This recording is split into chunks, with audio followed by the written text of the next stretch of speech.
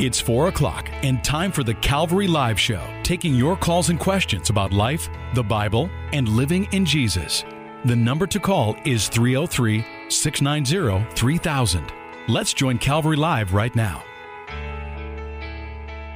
Hey, good afternoon, everyone, and welcome to today's edition of Calvary Live. My name is Ed Taylor. I'm the pastor here at Calvary Chapel in Aurora, Colorado, taking your calls and your questions this afternoon. In studio with us today to help with some of the calls is Pastor Keegan Withers. Welcome, Keegan. Hey, good to be here. And we're going to be doing the show together. Pastor Keegan is our junior high, middle school pastor here, as well as overseer of many things and serving the Lord. How long have you been? It's been about a year and a half? I've actually been here 2 years now. 2 years. What was the month? And August of 2015. Wow. Time flies. Time flies. I missed a whole 6 months somewhere. 303-690-3000 is the number. We're going to talk just a little bit while we're waiting for some calls to come in. The way to get on the show is 303-690-3000. 303-690-3000. That is how to get online. On the air, I should say. And then if you want to connect with us by text, we fill in the time with text messages. We have a dedicated line for texting, 720-336-0897, 303-690-3000 is the number to dial. And texting is 720-336-0897. So give us a call. Join us online. If you're listening on Grace FM, you're listening to this broadcast live, unless it says encore at the beginning. This is a live broadcast, and if you're on the East Coast, then you're listening to this 1 week delay. But if you're listening on Hope FM, you can call during the program, and you'll get on the air for today's show, and then you'll hear yourself on the air next week. So you got a 1 week delay, but you can call and be on the air live and join us that way. So we got a couple open lines, or they're being processed right now. 303-690-3000 is the number. Give us a call. Let's be online. Pastor Keegan Withers is in studio with us, and we're taking your calls and your questions. So let's just go right to the phone lines. In Aurora, Colorado, Noel is on the air. Noel, welcome to the program. Thank you so much. Good to have you. So I wanted to know, how would you explain the glory of God? I see it over and over again as far as God's glory and for God's glory. How do I best describe the glory of God to my children? That's a great question. How old are your kids? They're 15, 13, and my daughter's 10. Well, then they could probably all receive the same answer. They're Okay. about in that same genre. When I think of the glory of God, I think of the Hebrew. It comes to us from the Hebrew context, the Shekinah, or the very immanence of God. The idea behind that would be the beauty, the wonder, not like a material beauty, but the wonder of who God is. The brightness of Him, I'm trying to think in my mind what would be a good illustration of that. While I'm thinking, Keegan, what are some thoughts you have? Like when Moses walked, when he said he wanted to see his glory, or Yes. he got a portion of his glory. So that's why I thought it had to do with light, because Moses' face shone after he just saw a portion of God's glory. Yes. Okay. What do you think, Keegan? Well, I think in right in line with what you said, Noel, in 2 Corinthians chapter 3, Paul talks about that a little bit, and he says, let me read here for a little bit. It says in 2 Corinthians chapter 3, verse 7, "But if the ministry of death, written and engraved on stones, was glorious, so that the children of Israel could not look steadily at the face of Moses because of the glory of his countenance, which glory was passing away, how will the ministry of the Spirit not be more glorious?" Wow. And he continues really that whole section all the way through the end of that, and then it goes into chapter 4, speaking of the light of the gospel. And so, it's an interesting question, though. How do you explain, the glory of God? I think it's, God's glory. I think light is a great example of that. Light is a great example when we think of the glory of God. And, let your light, what did Jesus say? Let your light so shine. Right. That you may, that your Father may be glorified. And, I see. Yeah. Because I've seen scriptures where it says from glory to glory, and I just wondered if it only dealt with light, but it's God's essential, his essence. It's his essence. That word in different contexts draws out so many different aspects of who God is, how we respond to who God is, what the glory is in his presence, what the glory is in his will, as a matter of fact, in Isaiah chapter 42, verse 8, it says, let me get to it real quick here. It says, I am the Lord, that is my name, and my glory I will not give to another, nor my praise to carved images. And that's his very essence. So you get the picture of the distinction between who God is in his glorious nature and who is a little idol, a little wooden idol that has nothing, right, no glory, no nothing. So so the real question is, how do you explain it to your kids? Mm-hmm. And not only do I think we give that big essence answer to them as is, but I think I do also want to draw out to them the difference between who God is and who we are, and the difference between the glory of God and maybe the glory of a human being. Like for example, as I'm thinking out loud or thinking in my mind, there's something glorious about the revelation of a bride to her groom. We make a big deal about that in the services here. When we do a marriage ceremony here, we have everyone come in, sit down, the music. There's all sorts of pomp and circumstance, and then everything dies down. The doors are closed. They're they're covered, and then there's the big reveal. Right. And ladies and gentlemen, please stand because here comes the bride. And there is something about the glory of the bride. All eyes are on her. No other woman in the room matters. No, everybody's caught up in the ceremony, caught up in her presence. The focus is on her, and you take something like that in the human realm and you multiply it by a million times a million, and you have the glory of God and who He is and how His immanence reigns, and there's that glory of His presence. But like Isaiah 42 verse 8 speaks of, it's not just a protection of His presence, but it's also a protection of His essence of who He is. And so there's quite a bit of depth to that. If you email me, I'll send you a little article I found on gotquestions.org. It really helps to give different aspects to it. Yeah, that's great, because I relocated here from Atlanta in July, and I came to the mountains the first time, and I literally wept because I was overwhelmed by the beauty and the majesty of the mountains that I gave Him praise. And it's like, this is like He spoke this. And so I thought of of His glory, of His glory even in that, of how His creation makes me just essentially bow down and be in awe. In fact, I remember saying, Lord, may I never lose the wonder, because seeing that, I had never seen anything like that. Yeah, it's majestic. Yes. That's another word to describe it. Well, thanks for your call. All right, thank you. God bless you. Bye-bye. You too. Bye-bye. 303-690-3000 is the number. One line open.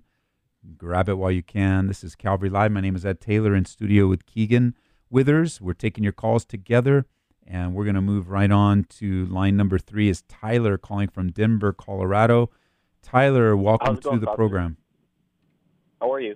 Good. How are you? Great. I have a question about in Mark chapter 13, and then in Daniel, it talks about the abomination of desolation, and then the 70 weeks of Daniel. I just wanted to ask if you can elaborate a little bit more on that. Yeah, the abomination of desolation is an important event in prophetic history. When Jesus mentions it in Matthew chapter 24, there was an event that already took place about 200 years prior. That's when Antiochus Epiphanes set up an altar to Zeus over the altar of burnt offerings in the Jewish temple, and he sacrificed a pig there. So by the time Jesus is speaking of it in Matthew's gospel, he's actually prophesying to an event that's still yet to come that I believe will be the Antichrist coming in and, according to Revelation, setting up some kind of image and making everyone bow down to it in the temple or in the temple area. So is the temple still there in Jerusalem? It is not. It's the Temple Mount is one of the most hotly contested pieces of real estate in the world that is currently controlled by the Jordanian government and is 99% Islamic controlled. They really frown on Jews walking on the Temple Mount. They're really even protective of believers and tourists walking on the Temple Mount. But you have that when we do a tour, we rent this backyard of a family that's overlooking the Temple Mount area and the large golden dome, and that is the hotly contested area, because in order for the temple to be rebuilt, we know for sure it's got to be on the Temple Mount. It's in one of two places, just to the side of that big dome, or some believe that dome needs to be destroyed and the temple be rebuilt because they believe the dome is right over the Ark of the Covenant, somewhere buried under. And so the last temple has still yet to be rebuilt, but it's prophesied that it will be. So, correct me if I'm wrong, but would prophecy in the Bible, from a pre-trib perspective, the rapture won't happen until that event happens, or does that event happen after the rapture of the church? Yeah, it could be either. It could be you could see the starting of the rebuilding of the temple. You can be either. Then it really, the timing of that is up for debate on whether the temple will be rebuilt or not, or even the construction of the temple will be rebuilt or not. It seems that one of the keys that's important for the rapture is the revelation of who the Antichrist is. But those are issues that are debatable. And then, how do the 70 weeks of Daniel fit into that? Well, the 70 weeks of Daniel are prescribed in Daniel chapter 9, and there's a last seven-week period that's yet to be fulfilled. That's a 7-year that we believe refers to Jacob's trouble, or the 7-year tribulation period that's described for us in Revelation. The primary views. Those two aren't connected at all? No, they're very much connected. The 70th week of Daniel is the 7 weeks of, is the last 7 years of human history. Mm-hmm. Okay. Well, thank you, Pastor. You're welcome. Great questions. Thanks for calling. Bye-bye. All right, bye-bye. 303-690-3000 is the number, taking your calls and your questions. Let's move on to Caesar's calling from Denver, Colorado, with a question on Leviticus 17. Caesar, welcome to the program. Hi, Pastor. Hey. My question is this: Leviticus 17:11, the last part of that sentence, when it talks about blood and then life. Okay. What's your question? That Jesus. Pardon me? Are they talking about Jesus, the blood of the lifeblood? Could you read it to me? Yeah, verse 11 says, "For the life of the flesh is in the blood, and I've given it to you upon the altar to make atonement for your souls, for it is the blood that makes atonement for your soul."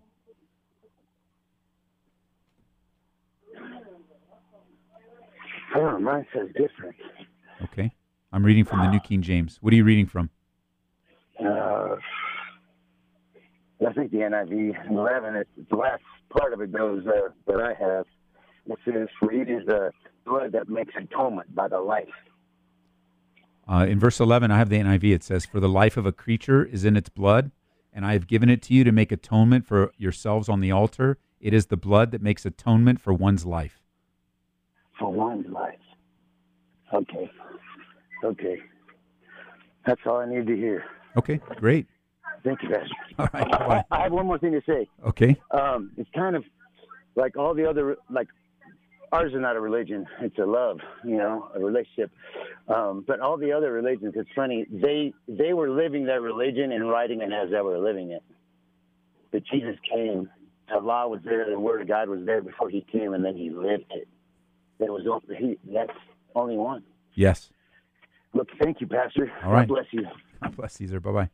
303-690-3000 is the number. We have Keegan Withers in studio with us. He'll be also taking some calls as they come through.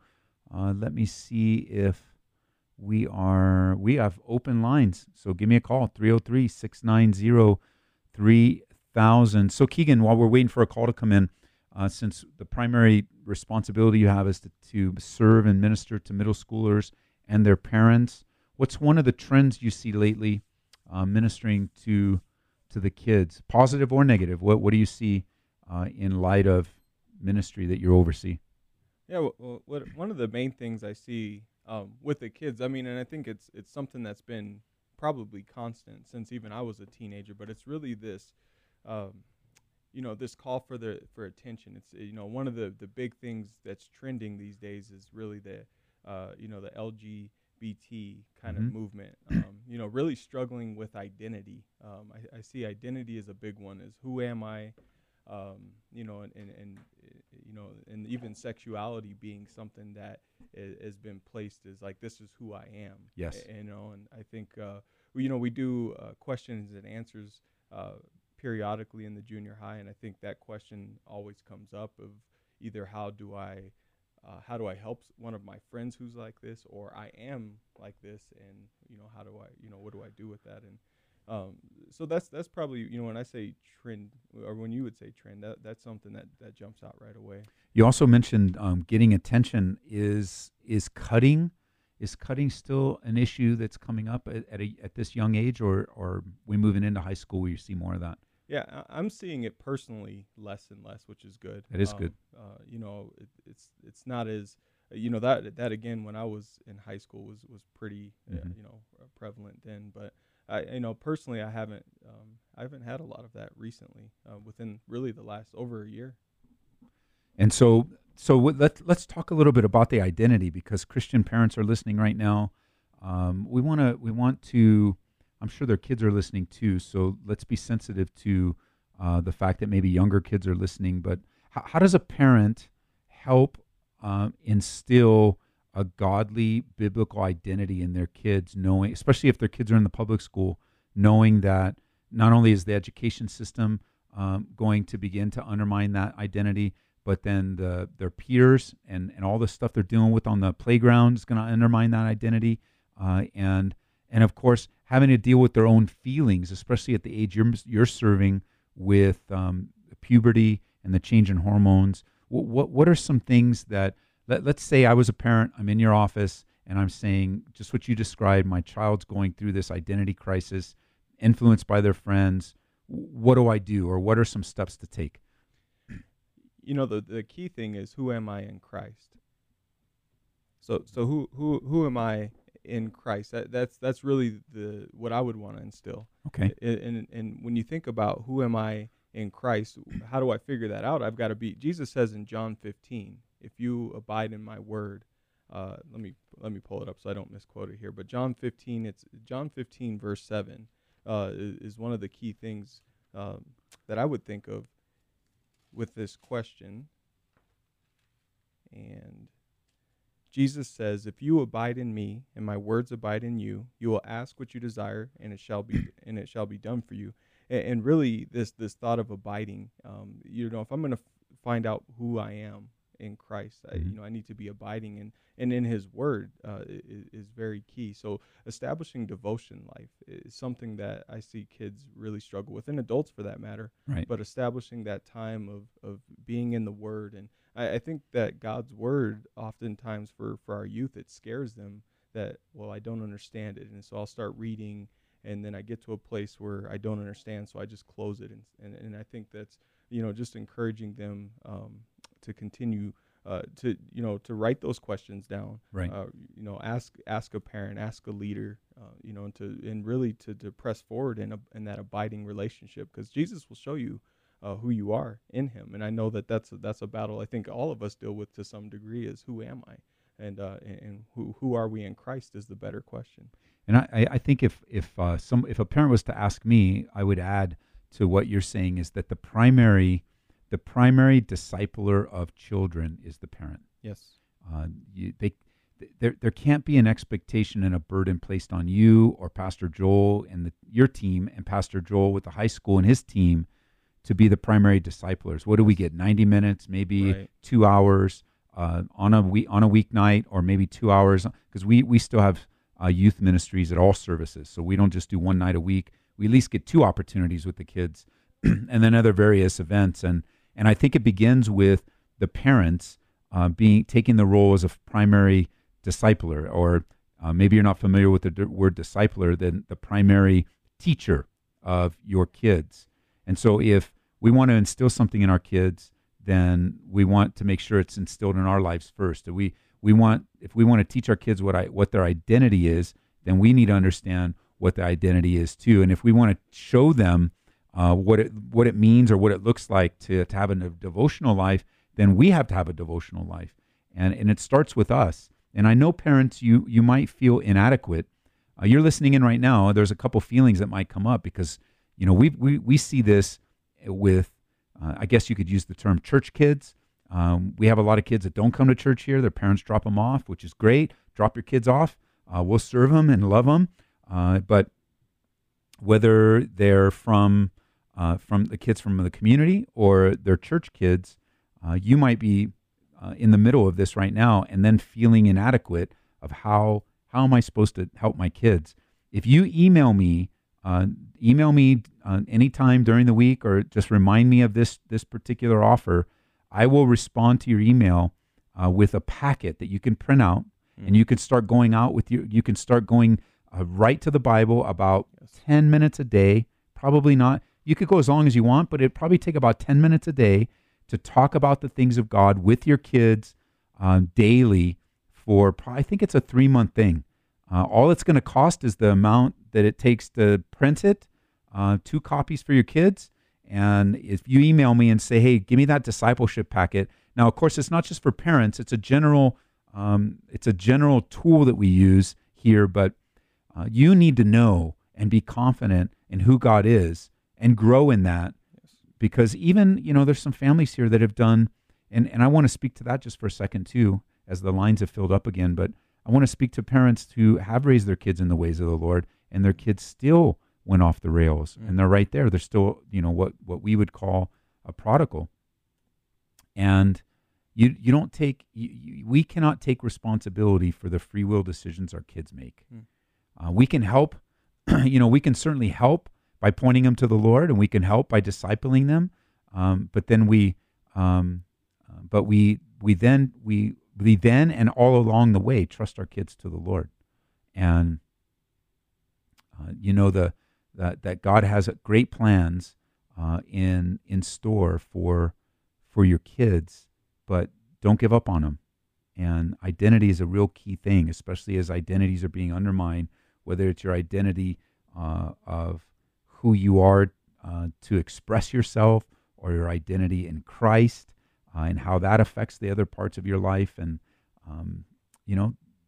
email me. I'll send you stuff. I think you really nailed it too on that thought of, really what we, the best, well, I mean, not all we can do, of course, God can do anything, but, what we do in the youth ministry is really should be supplemental to what's already being trained, within the home.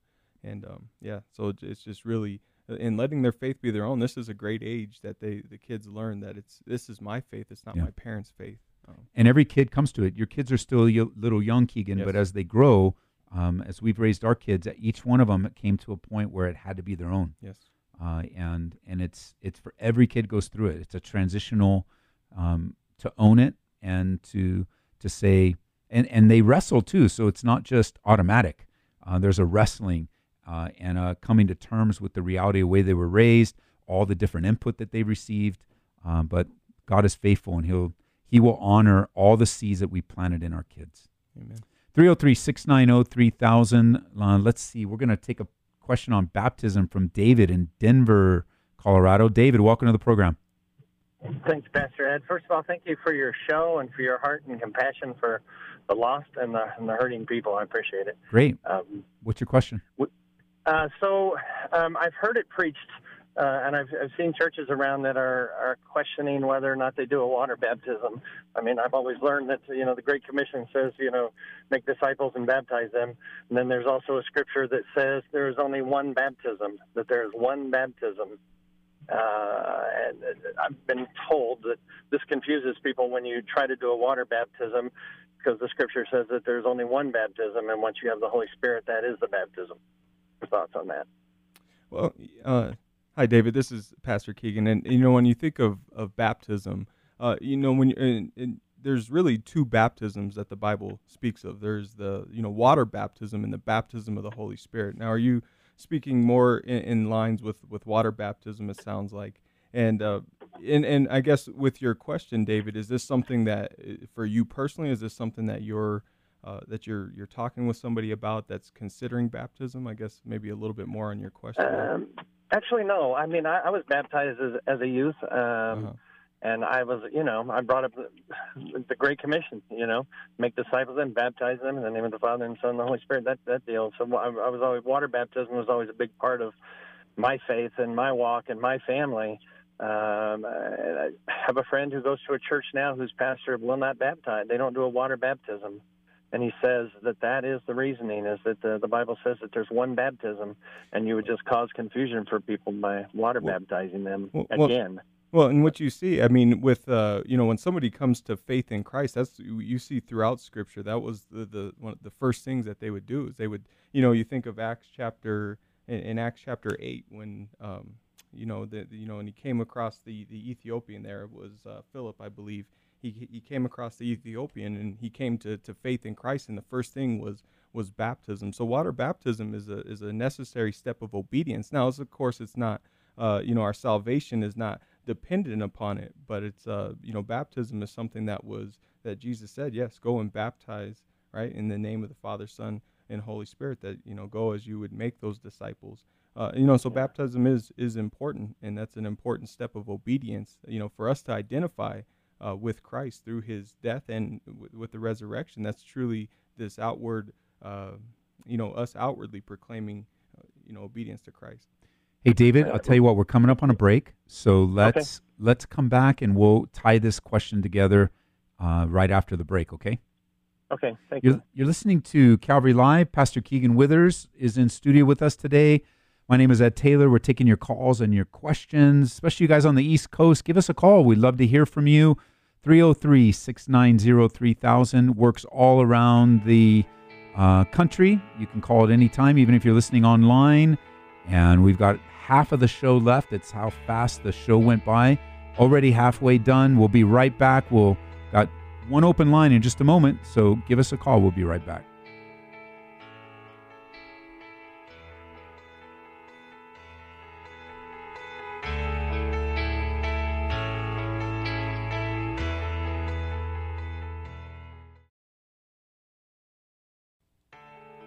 Welcome back to Calvary Live. Call us with your questions about life, the Bible, and living in Jesus right now at 303-690-3000. Hey, welcome back, everyone, to Calvary Live. Glad you joined us. 303-690-3000 on this edition. My name is Ed Taylor. I'm the pastor here at Calvary in Aurora. Pastor Keegan Withers is in studio. He's a pastor here at Calvary Aurora. Welcome again, Keegan. Hello. And Keegan was just answering a question and did a great job describing the nuances of water baptism. And I just wanted to add, because we've got a text question that's following up on that. David, are you still with us? I am. So I want to go back because you made the distinction between water baptism. First of all, any church that refuses to baptize in water is not obeying the Scriptures. That's unequivocal. Jesus gave the command to baptize. It is Jesus himself was baptized. Why? to fulfill all righteousness. It is the outward sign of the inward work. It's the identification that we have in the death, burial, and resurrection of Jesus Christ in water, fully submerged, coming up out of the water. It's practiced in the New Testament. It's practiced in the book of Acts. It is taught on in the epistles. It is one of the few ordinances that carries over into every believer's life. Every believer must be baptized. And then you brought out Ephesians chapter 4, verse 4, where it says, there is one body, one Spirit, just as you were called in one hope of your calling, one Lord, one faith, one baptism, one God and Father of all, who is above all and through all and in you all. Now, if a person takes verse 5, one baptism, and out of that text somehow comes to the conclusion that they're not individual baptisms, then it doesn't make sense. He's not making an exclusive, there's one water baptism that's already been done and nobody else needs to do it. He's talking about a distinction. He's using one in the way of distinction, not a number, where you have to take the context. There's one body, yes. There's one Spirit, yes. There's one hope of your calling, yes. There's one Lord, one faith, one baptism. And the idea is in unity. He's talking, the context of chapter 4 is all about unity. There's not two baptisms. There's not two Lords. There's not six bodies. There's one. And that baptism is to be done individually, because that baptism then brings you into, by identification, really the family of God. You're in the family of God now. You're publicly identifying that. To interpret chapter 4, verse 4 or 5 as you don't need to be water baptized anymore, it just isn't anywhere in the text. I don't know how you come to that conclusion. Yeah, well, I mean, obviously, I didn't come to that. No, not you, a person. No, but I mean, what I always loved is Jesus led by example. He did it, and his Father was pleased. I mean, it just all made sense to me. It fulfilled all righteousness. I didn't know if there was a trend going that direction, or that's the first I've ever heard. I've never heard of anyone refusing water baptism. Interesting. Yeah, it disturbed me. Yes, I mean the big question about water baptism is the whole issue of baptismal regeneration. Does baptism save a person? Of course, the answer to that is no. No. A believer's baptized. If an unbeliever's water baptized without faith, they're just getting wet. Yes. Right. Hey, well, thanks David. A lot. That cut it right to me. Thanks. Perfect. Thanks. Bye. So let me add now, Keegan, the text question that came in, and the question was, do I have to be baptized in a church? And the answer from you is no. Can I go somewhere more private? Yes. And what if going somewhere more private is because they're embarrassed to do it publicly? What would you say to someone like that? Well, that's really the baptism is an outward declaration. So I think Jesus says, if you deny me before men, I'll deny you before the Father. And I would encourage a boldness. Romans 1:16, I'm unashamed of the gospel, for it is the power of salvation, and to receive that for myself. And even it was referenced with Jesus's baptism. This was declaring the spiritual to be more important than the physical. Yes. And the fear of man is a snare, but the fear of God leads to life. It leads to wisdom. All the things that it tells us in Proverbs. So, that fear, it's the fear of the Lord. What would stop me from wanting to be baptized in front of people? Well, it's, what are people going to think? And this, and as the Proverbs would say, the fear of man is a snare. So I would just encourage, if that was the thought, I'd encourage, take that step of boldness. You'll never forget it, and that'll just be not just a part of your testimony before the Lord of His faithfulness in your life, because He'll give you the strength. So it really depends on what the motive is, because in the day we used to only have one baptism a year out at the reservoir, and that was in the summertime. So that people during the year that wanted to get water baptized, we would just say, "Hey, wait for the baptism, wait for the reservoir," and then we began to have so many people respond to the gospel and want to be water baptized that we started with one of those water trough type baptismals in our sanctuary on Wednesday nights. We do a service. Then we added 2. Our next one, we're going to have 3 baptismals. But before that, I remember we had a brother, Pastor Matt could probably help me, because we did it in his house. He got saved, and he's like, I need to be baptized right now. I have cancer and I don't know how long I'm going to be back, how long I'm going to be around. And we're there at the after service on Wednesday. We're like, man, what are we going to do? What do we have here? We only have showers in the building. We don't really have a place where we could collect water. I mean, I guess we could put them under the shower and God would know. And then Matt said, no, I've got a place in my house we could do it. And we're like, well, man, let's go to your house. And we went over to, it was Abraham. Thanks, Matt. We went over to his house. It was more of a private thing, but not because he wanted it to be private. It was just what we had. And just like the Ethiopian eunuch, where's the water? And if there's 2 feet of water, man, we'll lay you down and roll you over in it. And really it just depends on the motive, because it is a public thing. Keegan's right. It's the spiritual more than the physical, and it's public. It's a public declaration. And so it just depends on why you want it to be private. But there's no indication anywhere in the scriptures of where baptism needs to take place. Right. There's baptisms all over the place, and really there's no mention. Now, if I think off the top of my head, there's no mention of baptism being done in an official church building. I can't think of anything. I mean, I guess by the time they might have gathered in the first century, they might have had, but most of those were home churches. Yes. So they're doing it home, yeah. But it was public because, in the Jordan River, which we do baptisms when we go to Israel, so we'll do a public one there, and that's a pretty dynamic time. A lot of people do symbolic baptisms there, which is pretty cool. And then, the baptism at the temple area probably happened in the little mikvah baths, because that's another thing at the southern steps there. We'll walk through and you'll be able to see, because you're going with us in February, right? Yes, looking forward to it. You and Tori are yes. going, so we're going to walk through on the side there, and you'll see these little indentations of what are called mikvahs, or little baptismals. Because baptism is not a Christian, it's not a Christian event. It was actually a Jewish event of ritual washing before going up into the temple.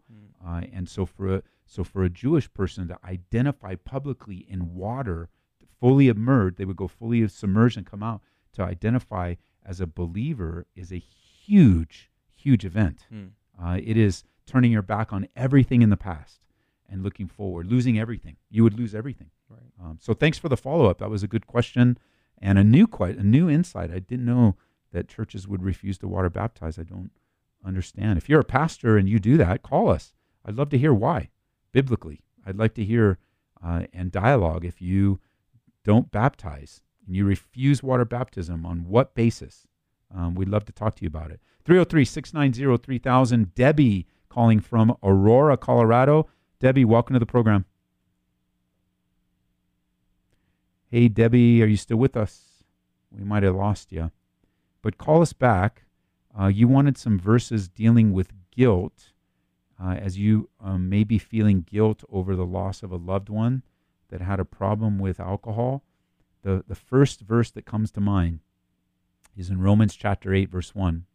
There is therefore now no condemnation to those that are in Christ Jesus, who do not walk according to the flesh, but according to the Spirit. I would start there, that there's no need, nor is there any condemnation upon you.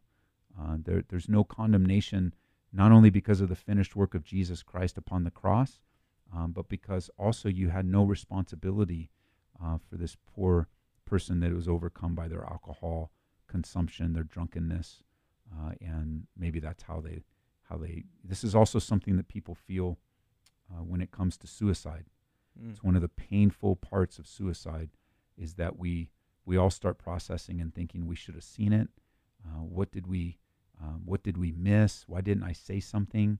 It's my fault, and it's not your fault. It's not your fault. Death is an inevitable part of life, unfortunately, and some people get to a place where either their sin overcomes them, like an alcoholic, or the hopelessness that a person feels. I have 2 people in my life recently that just experienced suicide in a very close family, a mom and a daughter. And just the weight of grief and guilt comes. And another thing that's happening with many people that were in Las Vegas around the time of the shooting recently. And by the way, we have a couple people on the ground in Vegas ministering and serving. I was hoping to get an email back from them to give us an update on what is happening in their lives, but I didn't get anything back. So they must be busy out at the memorial, just ministering and loving and serving and but one of the things that many people that survived on that event, in many ways, they're having what's known as survivor guilt, and asking questions like, well, what about me, and why didn't it happen to me, and why the younger one, or why the mom, and these questions are very normal. They're very difficult to process as God develops our faith and our trust in Him, but they're very normal. And if you're feeling them, just know that the Lord is near to you, and He's gonna heal this wound, and He's actively, as you come to Him, already healing this wound. So Debbie, if you want to call back, please do. But we'll go back onto the next line. Is Carl calling from Littleton, Colorado. Carl, welcome to the program. Thank you, Pastor Ed. So I had a question over a passage and a tension I'm dealing when it comes to salvation and some things my church taught me about salvation and their doctrines and then kind of how their approach to it. Okay. Because I also serve my youth middle school ministry at my church. I lead the 8th graders, and with you guys talking about that, I also would like to email if I can take advantage of your offer to get the discipleship packet. Yeah, email me. Yeah, you bet. That is something that I sometimes struggle with. Is a lot of the kids have godly parents and who disciple them, but some of the other kids don't. And I feel like I'm being called to a deeper relationship and discipleship with them to help them in their life with the Lord. But also, with Pastor Keegan there, something I'm going to ask him and ask you guys is something I've been experiencing. So my brother, he's a missionary in Honduras teaching. He actually came and met you at the beginning of the year. Came a few times to your church. And so kind of coincidence, and of course there's no coincidence with God, but with our youth group, we were going through the Gospel of John, and we're trying to teach them some things of the Gospel of John. And my brother's also teaching the same age group kids, 7th and 8th graders in Honduras. And he's also trying to go through the Gospel of John with them. And both of us, with our kids, both of our groups, my boys and his group of boys and girls, have a lot of questions about eschatology, basically, about Revelation, Book of Revelations mostly. And I've been wondering if with Pastor King, because I know your church is also going through the Gospel of John, and I've been wondering if there's also if he's had a lot of kids also having the same sort of movement of God where they're really concerned about the end times. Because it seems like that's... Yeah, absolutely. It's interesting because we do get, in question and answer particularly, there's a lot of questions about Revelation, and about end times, and are these things that we're seeing, are these, pointing to the end times? So I think it is interesting because the kids, it's definitely getting their attention for our youth. And, and I think it's one of the great things, we had our Refresh conference this past weekend. It was down at Rocky Mountain Calvary in the Springs. And something that Pastor Ed said there that really stood out to me, and it's something that I reference a lot when we think of eschatology and the study of end times. Tomorrow is past, yesterday is past, and tomorrow's not promised. So today is the day that we want to be faithful with. And that was something that Pastor Ed reaffirmed during that conference. And I think, it's one of the things I encourage the kids and anybody it's great. The study of end times, it's very interesting, and looking through those things. It's just, what is Christ calling me to today? Is really what I would encourage, particularly with the youth. And that's a lot of times I'll answer the question, but I always am careful to follow up with that. What are you doing for the Lord today? Yeah, okay. All right, so it's just really interesting because it seems like that just seems to be something that's really going on with the youth. That's something they get really excited with God about. Like they wouldn't stop asking me questions about the Book of Revelations and end times questions. Have you considered teaching through the Bible, through the Book of Revelation, verse by verse with them? Maybe a chapter a week. So the thing I put together with my youth pastor, which has kind of been difficult because he's a millennialist, is I've been wanting to I put together a Bible study, taking them through the Book of Daniel to begin with, and then from there go to Revelation. Just because I think the life of Daniel was something it just feels like the Lord was telling me to do that, in the sense to help them connect to someone in Scripture with their age and their time and the forces that they're up against in the world, and then through that teaching them some of the end times prophecies in Daniel, and then going from there to Revelation. So yeah, that was something I've been working on, and I already got the first 2 chapters thought out. But now I'm working towards getting them to commit to doing a Bible study. Have you talked with your leader? Because from an all-millennial perspective, that usually means they take a very symbolic view of Revelation, like don't take it literal at all. Have you talked to your pastor to make sure that he agrees, or he will go do it with you? Because I doubt you sound like you view Revelation as literal. Yeah, I'm very much take it very literally, and of course take the language and the symbolic language and the figurative language into account. But I mean, that's we had a discussion about that, and he tried to convince me into amillennialism, and I argued against it. We have a really good relationship. Good. And I showed him, I put together a first part of the Daniel study, and I showed it to him, and he approved it. So he gave me the go-ahead to go to the study. So that's a good relationship you have, because you want to get his permission. Typically, too, those that hold to a loose all-millennialism are open to a more literal view, but in order to remove all-millennial, in order to remove Revelation 20, you have to have a symbolic view of Revelation almost always. So I'm glad that you got his permission and that he gave it to you, because that's a great relationship that you have with him. Yeah. Okay, so what's your last question? So yeah, because I don't have much time here. Yep. I'm get to. So with reading through Luke chapter 12, 35 through 48 today, and something I've been dealing with for a while now is this tension inside me of, so my church teaches that with the gift of salvation, that we're saved by grace alone and faith alone in Jesus Christ. But with that, once you receive the Holy Spirit, once you receive the gift of salvation, you can't, it's no longer like God now, Jesus now has you. Your work of salvation is based off His work. You can't lose your salvation. Right. But they also say with that nothing you can do. So even if you were to walk away from God, nothing, you don't lose anything. Like nothing's taken away. And then when I'm reading verses like this, and I read other warnings in the New Testament, like the verse in this parable, it says, "But if that servant says to himself, 'My master is delayed in coming,' and begins to beat the male and female servants, and to eat and drink and get drunk, the master of that servant will come on a day when he does not expect him, and an hour he does not know, and he will cut him in pieces, put him with the unfaithful." And so like that, his warnings in the Sermon on the Mount, where he says, "If you don't do the will of my Father, then I don't know you. Get away from me, you non-believers, or you wicked servants." It's hard for me because whenever our church sees something like that, like I have friends of mine that went to the church, they went to my church, and they just walked away from the Lord. I want nothing to do with the way from the Lord. And their way of answering that is saying that, well, they were never true believers to begin with. They were never genuine believers to begin with. And that's hard because I know some people that really serve, they really love the Lord, that were really genuine with their faith. And perhaps they've just fallen away for a short time and will be back.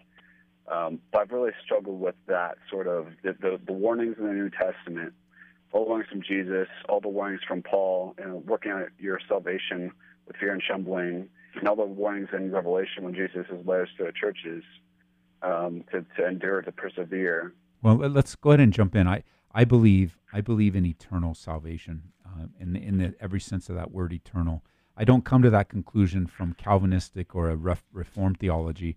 I come to it from a biblical, a purely biblical insight, the nature of how God reveals His salvation, and I would come to a similar conclusion that if I see someone walking away, they're either a prodigal or they were never saved to begin with. And because I don't know the hearts of men, I don't need to come to any conclusion.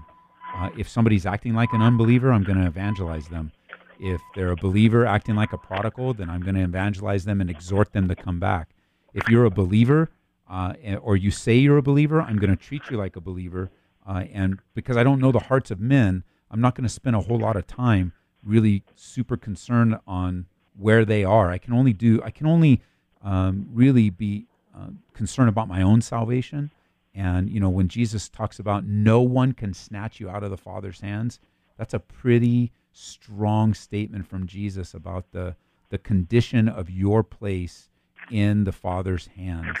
And if you mention that in the email, I'll also send you my notes to give you an idea of what Reformed theology calls the perseverance of the faith, although you have to have all 5 points or the system doesn't work. I know some people say 3 or 4 points, but it all has to be together. And I'll give you, I go through that and come to the conclusion of eternal security, but based not on a system of theology, but on scriptures. Okay. And I'm listening to you. That's probably where you're getting it from, and it'll give you another perspective. So what about your friends who go, I know he was saved? Well, Hebrews describes a group of people that tasted the heavenly gift, looked like they were saved, act like they were saved, and bailed. John chapter 6 shows people that are described as disciples leaving Jesus after he said something hard, and so while I don't believe a believer can lose his salvation, because let me ask you this. Can you lose something that was given to you? Like materialistically, or just in general? Like, or let me ask it a different way. If you can lose your salvation, how many times can you be born again? Oh, none. Yeah, I don't see the Bible teaching that anywhere. I don't see that the insecurity of the believer. I see it, but I do believe in the security of the believer and the insecurity of the unbeliever and the prodigal. So, Keegan, do you have anything to add to that? I think you nailed it, Ed. I think particularly with eternal, when you look at that word eternal, and even in, I think you're referencing out of John 10 when Jesus says, "No one can snatch me, out of my hands," and that they will have eternal life. In eternal life, there's nothing temporary about the word eternal, right? And so I agree with that biblically. Just as you look at Scripture and the words that Jesus used in reference to salvation. Okay, so with that text, then, what is the relationship with that servant and his master, and symbolically to a Christian in Christ? Well, there's definitely a relationship to an unfaithful servant. Now, make sure you understand the distinctions that Jesus makes when he's teaching, when he uses the word son and he uses the word servant. And there's a blessedness of servants, and their behavior determines the relationship they have with their master. And then there's the servant that is unfaithful, and the consequences that servant will be. So these servants definitely have different relationships with their masters based on their behavior. And I would pull back just a little bit and say, that's true. The people on earth have different relationships to God based on their behavior, and that it'll be sorted out at the end. Especially, in another place where, haven't we done all these things in your name? And Jesus looks at them and says, I never knew you. So there's definitely a relational aspect that Jesus is looking for with those that follow him. Okay. That's a brief. I mean, we could exegete that. We could exegete Luke 12. Who were in a church and never really gave themselves to the Lord, and were just using Christianity as a means to gain for themselves. And yeah, I tell our fellowship all the time. We do call for an invitation, and we do give altar calls, what they're called, and we do ask people to respond. But I remind them that standing, raising a hand, walking to the stage, or even praying a prayer doesn't save you. Only God saves. And the person that is in the raising the hand, standing, coming to the stage, they know whether they're saved or not. They know. Yeah. And they know whether it's in him. I don't know. That's the problem. I don't know, but they know. And that then I fall back to, well, whatever I see is how I'm going to treat you with the Word of God. Okay. All right, man. Thanks, bro. Thank you very much. Bye-bye. All right, let's try to squeeze one more call in here. Keegan, this one's for you. Tyler, welcome to the program. Hey, Tyler, how's it going? Hey, this is Titus, actually. Titus? Yes. Go ahead, Titus. In Mark 5, it says that Jesus got off the boat and saw a man that was possessed with legion, the one for many demons. Okay. And I was wondering that, is it actually possible for to have 2,000 demons possessing you at once? Yeah, what's interesting is, and even with legion, there's reference that could be 6,000 plus. But really the thought, I guess the true question is, Titus, or I guess the answer would be, as a believer, can you be demon possessed? I would say no. If you were born again, when I say believer, if you were born again, you have received Christ as your Savior. The Bible says if you confess with your mouth and believe in Him, that God raised Him from the dead, and you believe that in your heart, you shall be saved. And then it's in that moment that you'd be filled with the Spirit. And in that moment, no, you can't be demon possessed. But can an unbeliever be possessed, and even to the degree of someone that we see in Mark chapter 5? Absolutely. Okay, thank you. Yeah, Mark. I'm sorry. Thanks, Titus. God bless you, bro. You too. Bye-bye. Hey, we're coming up on the break. Great question. Believers, no. Unbelievers, man, you can open yourself to all kinds of weird stuff. Scary. And, drugs and alcohol, that's one of the difficulties of making marijuana legal. It's a gateway. It's from the Greek word pharmakia, the idea of witchcraft and drugs, opening a gateway to the demonic realm. I know as an unbeliever, man, I was engaged with a lot of demons, man. I was involved in a lot of bad stuff.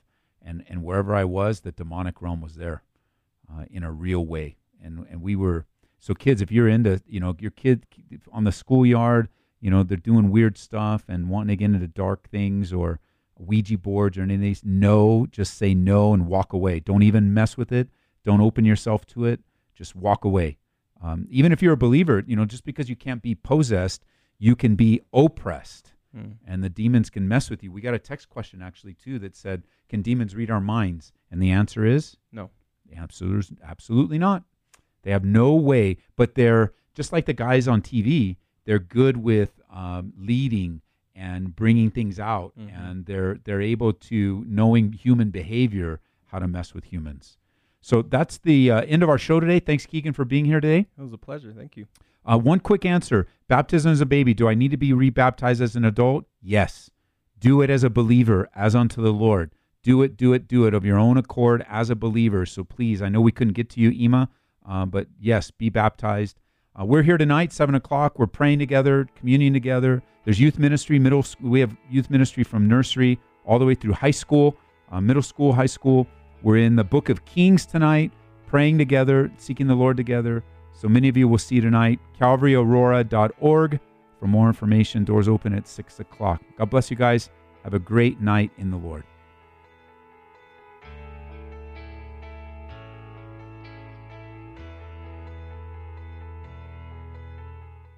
Thank you for listening to Calvary Live. Be sure to tell a friend about Grace FM.